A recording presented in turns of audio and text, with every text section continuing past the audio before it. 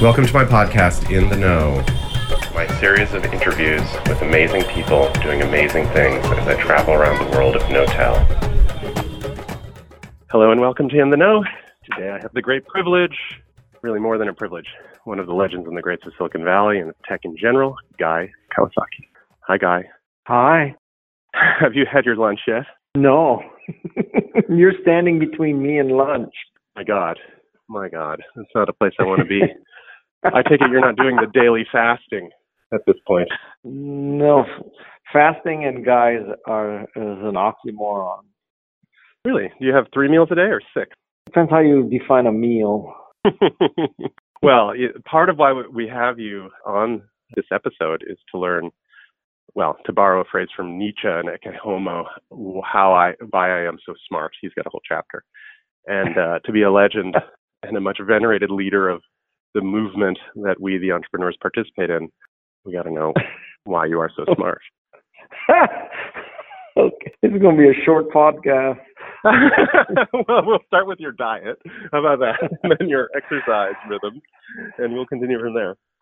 Okay, well, first of all, you're making some kind of assumption that correlation and causation, may be the same thing. I'll give you the gist of it. I'm not exactly, I try to control my simple carbs, let's say. And that's about it. I also try to eat very little meat. And it's not because I have some, vegan passion. It's just, I once interviewed Jane Goodall and I said, well, what can people do to fight climate change? And she said, well, one simple thing everybody can do is not eat as much meat. So I said, okay, done. So I eat no meat, or I hardly eat meat. I just ate a burger yesterday. Well, flexitarian, right? I mean, a lot of people labor under the misapprehension that doing the right thing means being an ideologue or an extremist about it. And if you eat less meat, that's better than eating more meat, isn't it? And if you eat a tiny bit or none, that's a bit better than eating a medium amount. And I think purism is overstated, isn't it? Well, I'm glad you said that. So that's kind of my diet. I every year I try to have a resolution and swear off one more bad thing for me. So I have not drank any soda in years. And I also, one year, made a resolution, no more French fries. So I have not eaten French fries in years. Oh, my Lord. How long have you been doing this thing? You must be stacking up vices like nobody's business. Well, the problem is I'm not losing weight, so I don't understand. But okay. So as far as exercise, I surf. I'm in the summer right now, but I surf probably 3 to 5 hours every day. I love to surf. You're taking me from my surfing to, I don't know if surfing is exactly aerobic in the sense of, running 26 miles. It may be more anaerobic, but it burns a lot of calories. That's unbelievable. How on earth does a guy so busy and productive as you find 3 to 5 hours a day to surf? Well, you're making the assumption that I'm busy and productive, so Well, judging only by cumulative impact, Guy, I think it cannot be disputed. Well, I'm just living off my reputation. I see, which somebody else apparently made for you. Well, I mean, reputation, and this is what I want to investigate with you, and this is why I invited you to talk with me. So the conceit of In the Know, this podcast, which has now taken me to some of the really great minds in our world today, the conceit is, I'm running this company, I've built a bunch over time, this one's getting big, no tell, we're here, there, we're everywhere, truly, I think the largest thing I've ever been involved in. And one of the great pleasures of this work is it takes me to some of the best cities in the world where we operate our flexible office platform, and it puts me in front of some of the most interesting leaders who are building things in the world. And as I bump into these people, I have these private conversations which are so rewarding and enriching for me, and I think could be of great benefit to others. Now, if I had that opportunity, what would I ask these folks, and how would I share it with others? And In the Know, if it's going to be a series, why should it have any less of an ambition than anything else I do? How can I take this media property, which is 25, 30 episodes, and try to take it on the quest of making it one of the largest and most impactful properties in the world? That's the conceit. Now, this is a ridiculous conceit, I think, just to start from nowhere and turn it into like a Bloomberg or Fox or something like that over the decade to come. But, I have your attention. We have a few minutes. You told me how much you surf. This is what I want to find out. And the signature notion I want to start with is something that I'm sure you get bored of, but it's still in your email signature, is evangelism. the word that you brought to our tribe, the Silicon Valley tribe that tries to make Well, change. I mean, there was Jesus before me, but okay. There was a 2,000-year gap. Well, there's Martin Luther and Muhammad and all these other people along the way. But then you showed up, and I guess when was it exactly, in the 80s or was it the late 70s, that you show up at Apple and you end up with this title? It was 1983. Oh, like right at the start. I mean, it's a few years after the thing is rolling, but it's before like all the covers of all the magazines and all that, isn't it? I mean, it was just before Macintosh was introduced. And what was the job description that was like published in the local newspaper, that Apple seeks a chief evangelist? Please apply. No. Well, first of all, I wasn't chief evangelist. I was merely an evangelist. And the reason why I got the job is because of nepotism. That is, my college classmate hired me to work for him.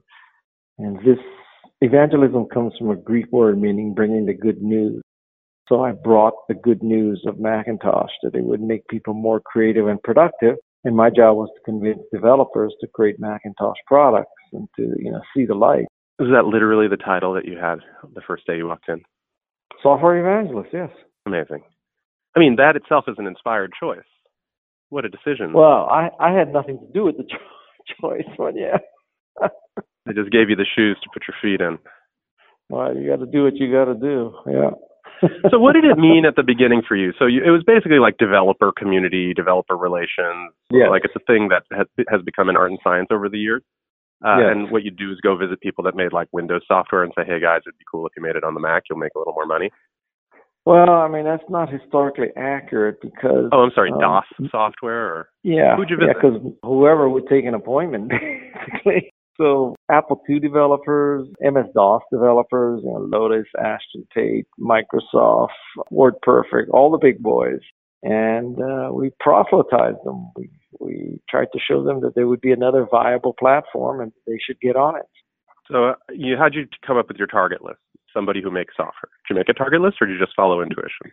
Yeah, absolutely. We made a target list. Back then, believe it or not, software was delivered in packages. I mean, you physically bought something with a manual that was shrink wrap. I do believe it, yeah. Not everyone listening is going to believe it, but it was like buying an LP or a CD, one of those long boxes. I think I had Netscape as packaged software. I had ClarisWorks. I had Printmaker Pro. I had quite a lot of things. From Broderbund, yeah.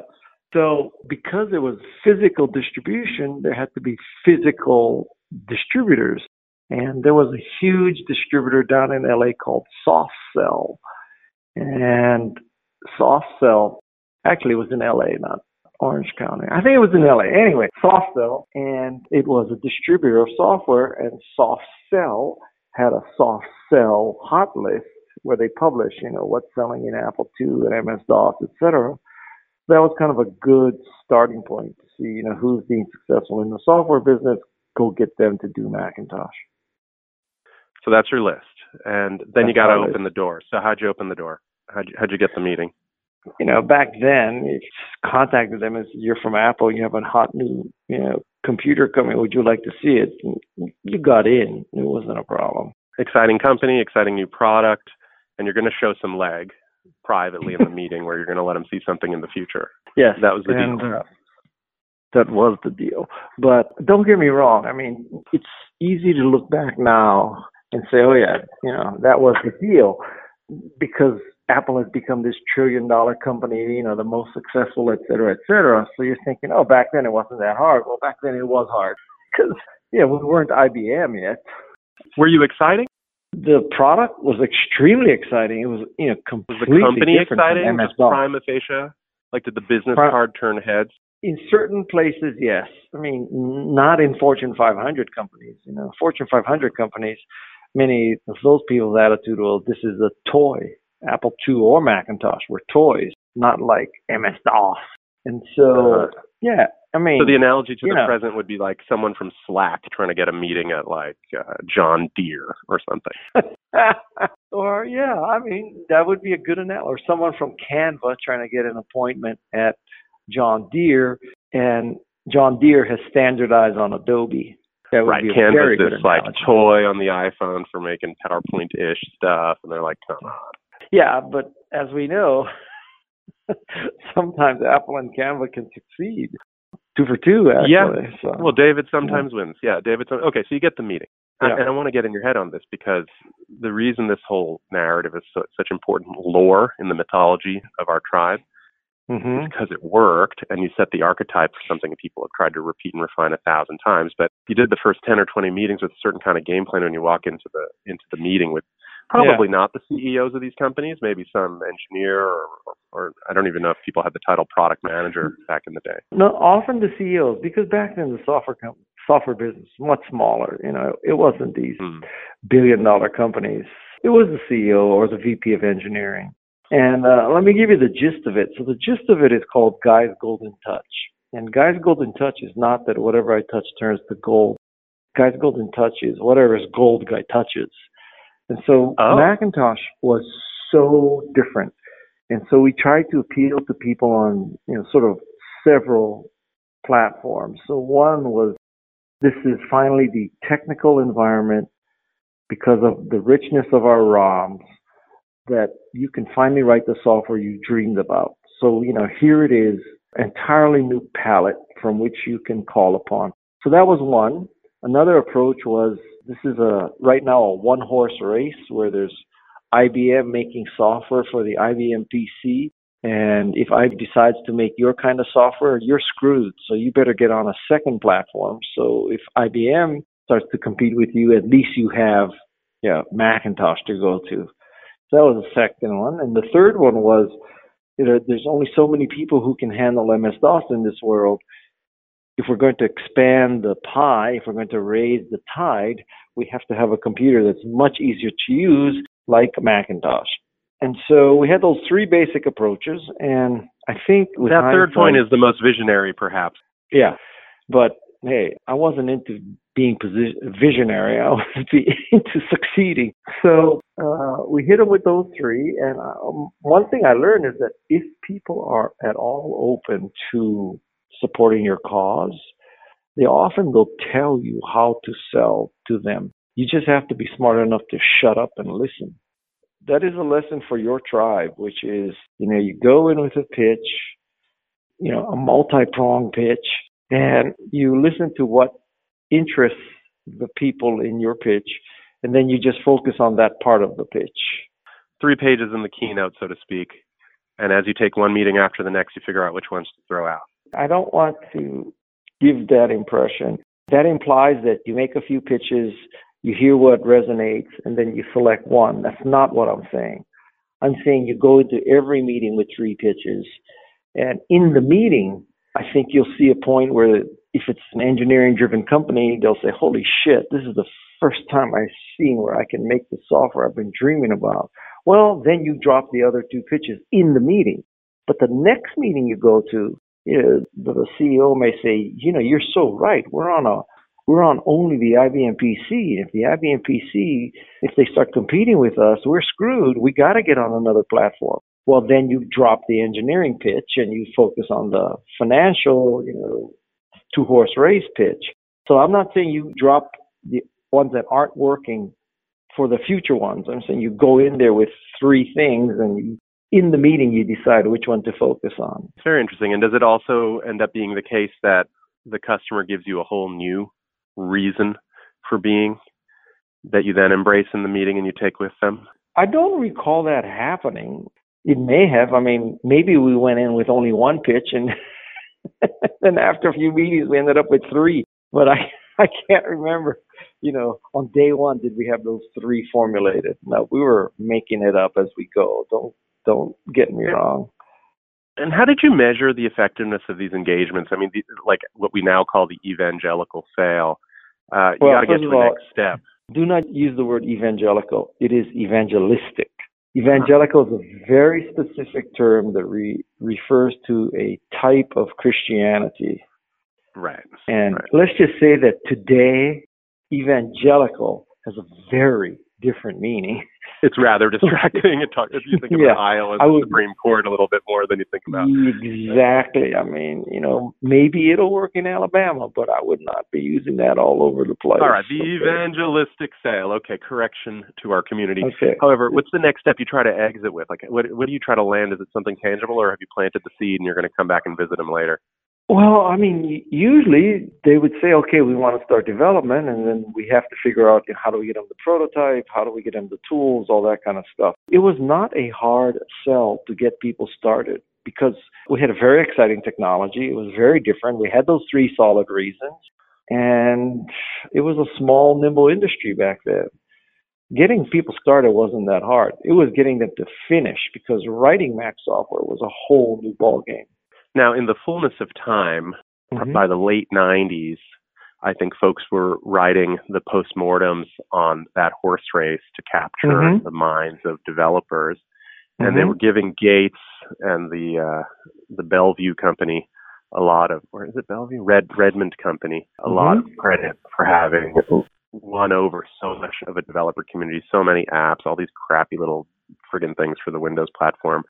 And it was a hugely important part of the contest where I think folks perceive the primary value proposition of Apple in the 80s and early 90s as being a consumer-centric one, the third of your arguments, that there's a way bigger universe of people that are going to find the Mac GUI and the way we design stuff to be far more accessible, far easier to use. But what you're pointing out is how important and how hard the work was of converting the other side of the marketplace. I mean, in a way, a two-sided marketplace, right, where you have developers and on the other side you have customers, and Apple and Mac are sitting in the middle. And I wonder if you thought of it as a two-sided marketplace and if you sort of kept score on how deeply you were penetrating and how many apps and how many verticals and how many companies were making things for Mac and how you were sort of tracking it through the 80s.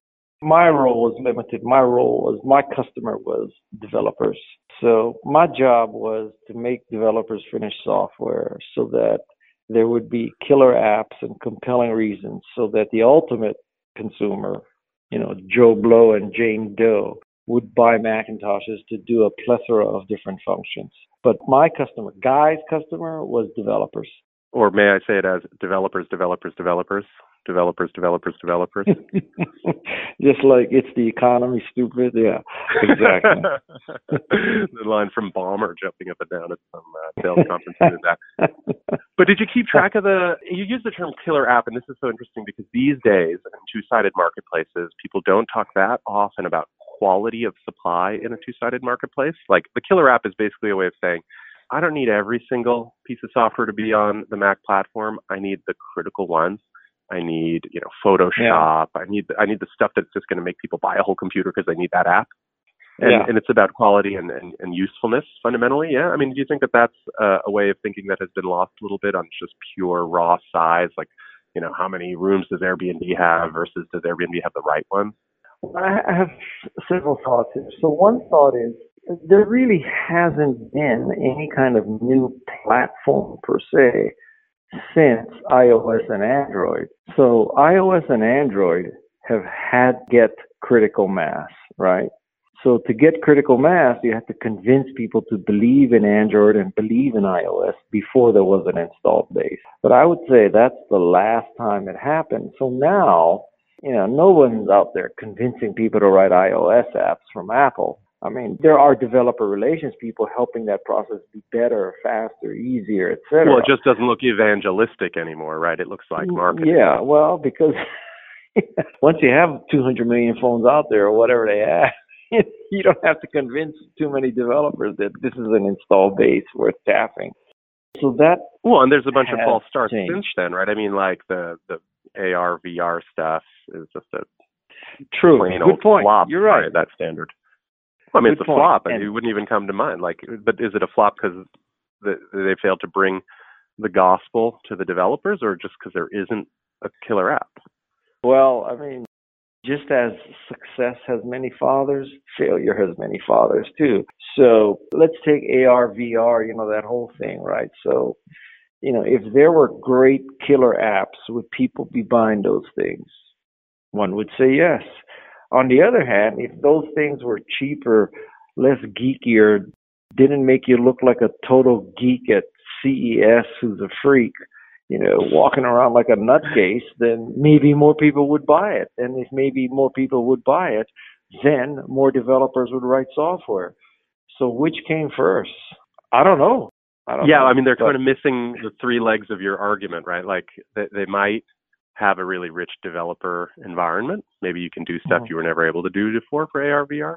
But they're certainly missing the third part of your argument, that there is a compelling and transformative consumer argument that's going to take this to 1 billion people or more.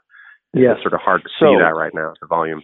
So, listen, not everybody can create an iOS or Android or Apple or Macintosh or Windows. So that's a very high bar. But having said that, for an entrepreneur, I don't necessarily think should be thinking, okay, I want to be the next Apple. I think you should be creating something that you yourself would want to use.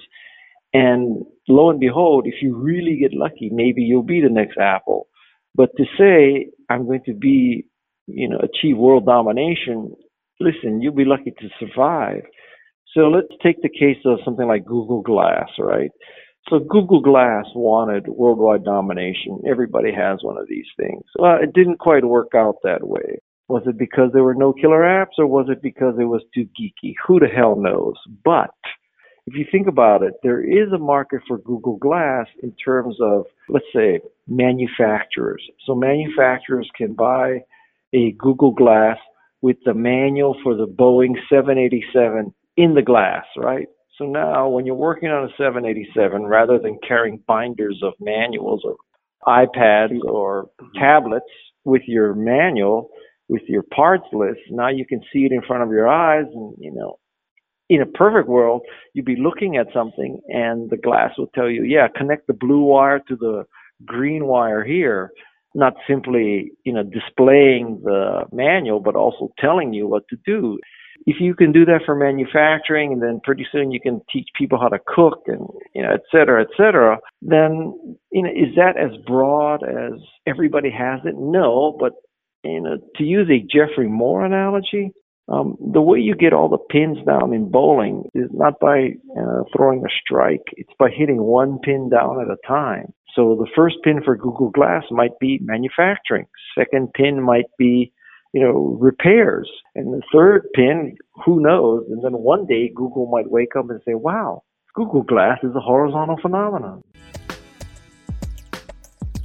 Most workspaces today are vying for millennial attention by creating unlimited beer and ping pong tables. Those are all great things to do. Maybe at work, maybe not at work, but it's completely missing the point, which is that our minds are increasingly taken up by bullshit and by media that wants us rather than wants to give to us. And at work, in order to expand our creativity, to focus our minds, there are a number of hacks that we can introduce in addition to beer and ping pong, like meditation, like reading Simon Sinek, Seth Godin. But that all aside, it's really about the space that we occupy. So if we're in a cluttered space, our mind is often cluttered. That aside, having a space that is diverse as the people are, that is comfortable, that is easily movable, that can be constructed and reconstructed and deconstructed in the same amounts of time, where you're surrounded by other people that are enjoying that type of space, is a pretty cool thing. If the workspace can be a definite workspace, but a good workspace, then you're in business. So this podcast is brought to you by Notel. Thanks for listening. Exactly, and this is what I was thinking too. I have Jeffrey Moore on the show, and what you were laying out with your evangelizing and with the notion of the killer app as the thing that you're hunting for as you meet this community is a certain theory of the adoption curve about like what's happening in those very early phases of the adoption curve. And, who are the wackos who want to wear it even though it looks weird, and then who are the guys who start adopting it, these early adopter types. And do you think there's contrast in your theory versus the Moore way of thinking about it? Because, Moore describes it kind of like a search process. Like you sort of make something, you put it in front of a bunch of people, you got to understand what they want, you got to explain to them why it's relevant to their needs. But maybe you're describing sort of listening and meeting their requirement, listening and tailoring to them a thing that help that community get over the hump? Well, just to make sure that I'm clear, I'm not suggesting listening and tailoring your pitches, et cetera, for the creation of your product. I'm suggesting this for the evangelism of your product. So the difference is crucial because, Apple didn't listen to anybody's opinion about what a Macintosh should be.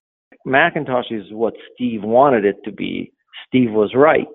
Steve is more right than most people. In fact, he may be more right than anybody. But anyway, so Steve was right in his vision of Macintosh. I'm talking about how you take what is Macintosh and you package it so that people will like it. That's not the same thing as go to people and say, well, what would you like in a personal computer? Because if you did that, all they would tell you is better, faster, cheaper Apple II, better, faster, cheaper MS-DOS machine. Nobody. It's not the customer's job to know what they want, or the Yes. Henry Ford faster horses point. But those two communities are still at work today under different names now than they were then and even before. And I like to sometimes think of these two communities as there's this one group that looks a little bit like Paul Graham, the maker, make something that you want because you have special insight. You're an artist. Don't let anyone judge you. Then the question after you have made the thing is to take it to market. Different community looks a little bit like Steve Blank, lean, agile, iterate, throw up a bunch of stuff, find a little clue that you should develop and push that along. And they work side by side today. And depending on who you're speaking to at which company, one recipe or the other worked for them. And I wonder if you think there is a way to choose between them for your situation. I could not have articulated that better. Having said that, I have no answer for your question. I basically think that it's kind of staged. That you're two guys in a garage, two gals in a garage, a guy and a gal in a garage. You ask a simple question like, is there a better way? Is there something we would rather use? You create it. Hopefully you like it. And hopefully, even more hopefully, you're not the only two psychopaths in the world that like it. So, when Stephen Woz made an Apple I, it wasn't clear that there would be a personal computer industry. Just they were lucky that they weren't the only two nutcases who wanted a personal computer. If they were the only two nutcases that, wanted a personal computer, then they would have worked for coffee shops for the rest of their life. So, I mean, they dance. It's one or the other is leading at a different time, I find. And depending on the mood of the individual entrepreneur, you hear them say they were one or the other. I think both narratives often apply to the really great and successful companies. I have another question I want to prosecute with you a little bit. In this golden age, you were working alongside the school of Regis McKenna.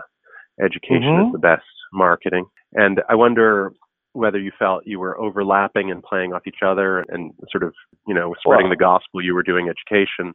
Is that how you thought about it? And how would you describe the impact of the McKenna school? Well, Regis McKenna was a huge influence upon Apple and Steve. So, people may not remember it that way, but he had a very important role at Apple.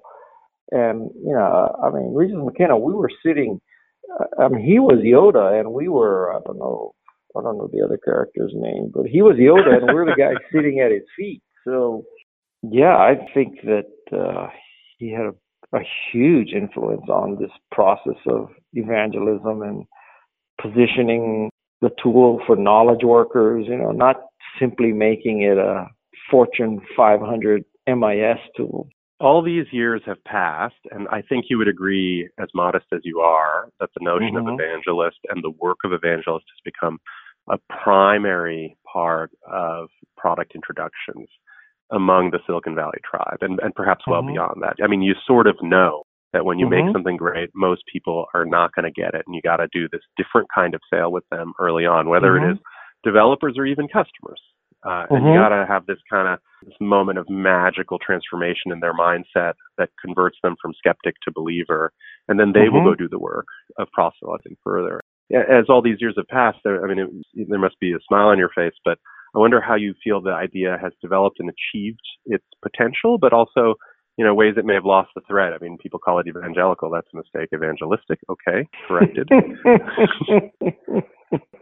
I think that 90% of evangelism is a great product or a great service. And there is no doubt in my mind that it's easy to evangelize something great. I've evangelized two great things in my life, Macintosh and Canva. And they are very easy to evangelize. But I have also tried to evangelize less great things. And let me tell you, it's very hard. So you do try when someone gives you a steaming pile and you got to go take it to the customer.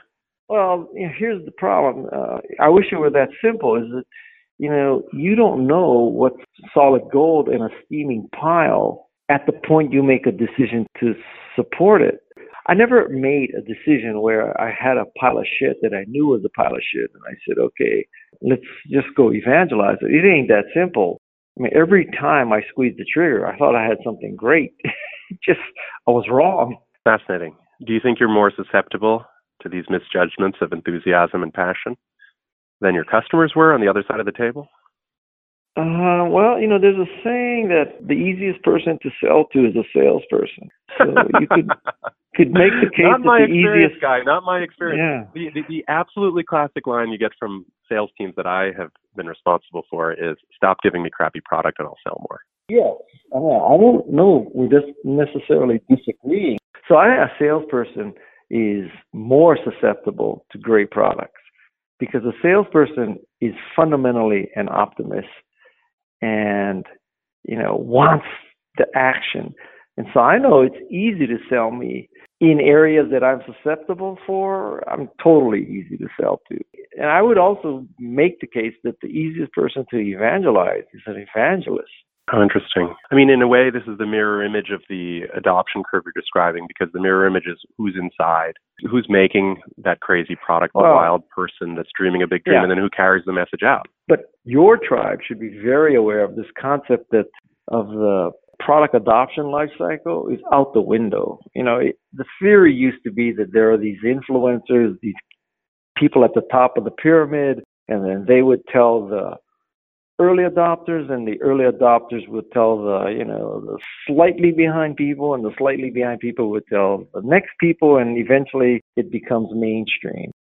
I completely disagree with that theory that it's a pyramid, and at the top of the pyramid is the Wall Street Journal and the tech publications. Well, those hierarchies have certainly changed, but you're saying that there isn't an influence hierarchy of some kind now. I mean, the Wall Street Journal hardly matters anymore. It once did.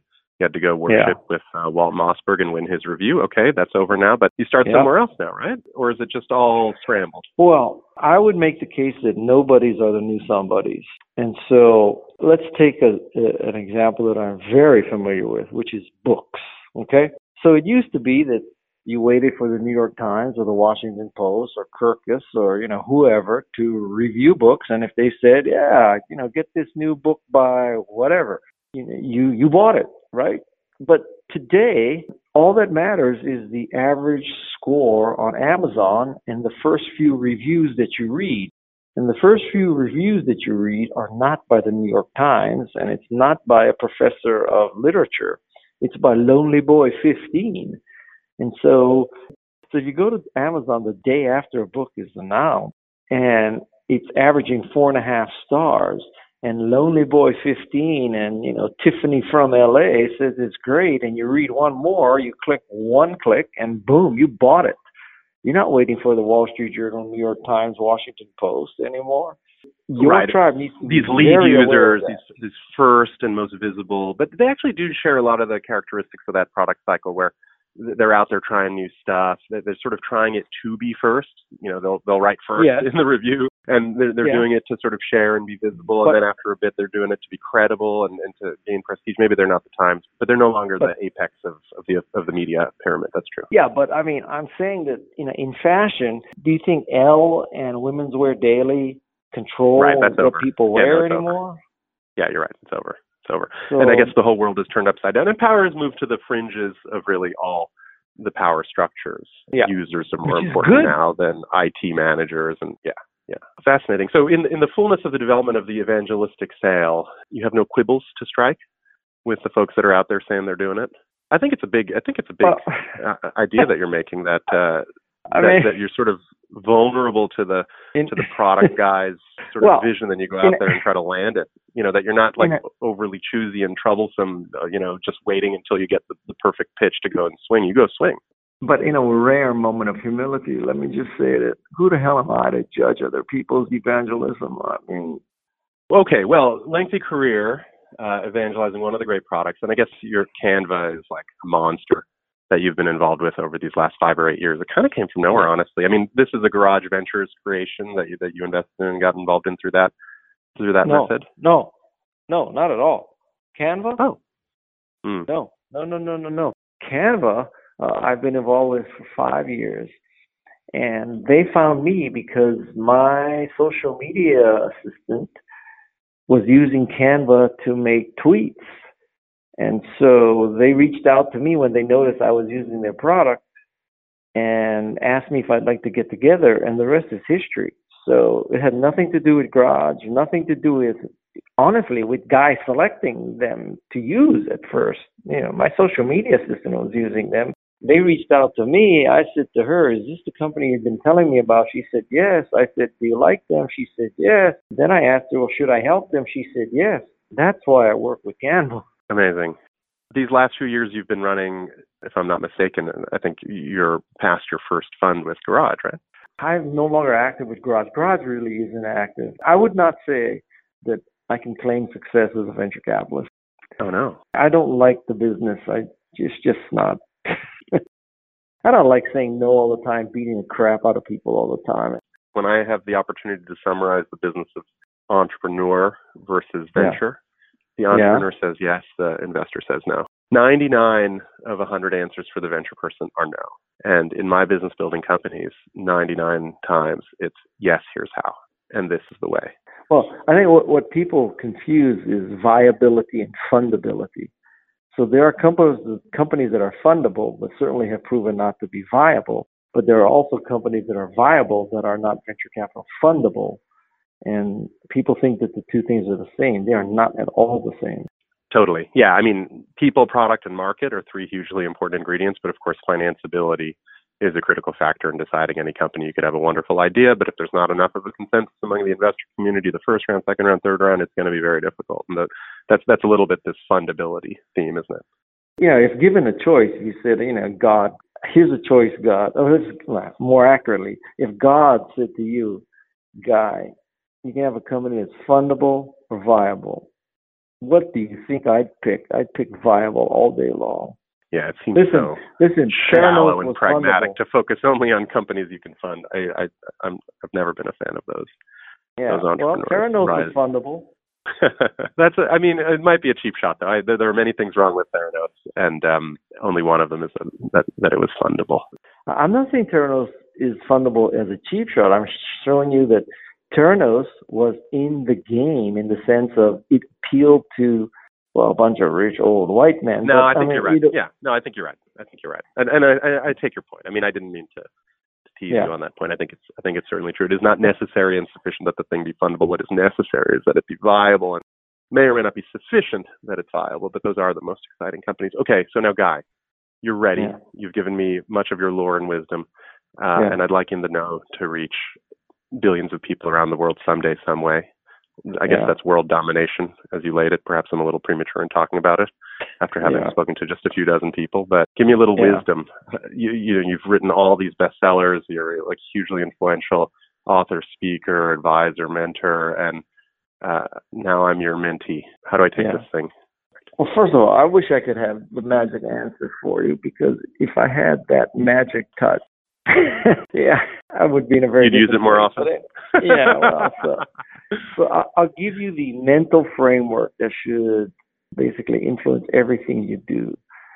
So you just have to imagine the famous 2x2 matrix, where the vertical axis is degree of differentiation and the horizontal axis is the degree of value. And all of your effort in terms of what you do, who you interview, how you distribute it, everything, positioning, branding, development, everything should be towards the goal of having a podcast or whatever platform you define yourself as that is unique and valuable. And that's where history is made. So if you have the 10th in a podcast that interviews entrepreneurs, then you're not unique. You may be valuable, but I'm in a bad spot in that case. I have too many famous innovators, just like all the other big media properties. I got to break out. Well, I don't know about break out, but you have to break away. So, why would I listen to your podcast as opposed to Inc. magazine or Entrepreneur or Fast Company or Wired or I don't know. I don't even know who your competition is. So that's the key. I mean, you're right. If you look at my interview list, it doesn't look that different from Bloomberg or whatever. And those guys are able to assemble lots of famous names. Usually on the other side of that conversation is not an entrepreneur and builder and theorist of things. So maybe somehow there's something about me and the way I take these. And maybe there's something about the content itself. So instead of just whatever you end up doing when you're interviewed, I assume you're interviewed like every week or something. Has this thing been any different? Has this thing been any different than the last 100 of them? Okay, I will not, blow smoke at you, but you're one of the most intelligent interviewers I've ever dealt with. Shut up, guy. You said you wouldn't look at me. No shit. Not that many people can just cite Jeffrey Moore, and I can use all these metaphors and analogies and historical references. So you got them all. I can't say that about most interviewers. Maybe the angle is that it's something about me. No. Nobody gives a shit who you are. If you're Reed Hopkins, maybe, but not. But you're pointing to some quality of mine. It's not going to be like I'm going to talk about myself, but it's something about what I'm doing with you, not something that some other person could do with you. I get interviewed all the time. I have not noticed many interviewers who are facile and as with it as you in terms of these references. So, you're well prepared and you have a breadth of knowledge. So just take that for what it's worth. All right. Thank you, Guy, so much for being on In the Know. You are amazing. You are amazing. Okay, thank you. Take care. And, I should plug my recent book. I have a book called Wise Guy. I don't know if you're aware of that. Wise Guy, available now, has all my wisdom in it. And so, if this podcast whets your appetite, then Wise Guy will satiate you. Well, Lonely Boy number 10 is going to give you a fabulous review. Thank you again, All right, Guy. thank you. Bye.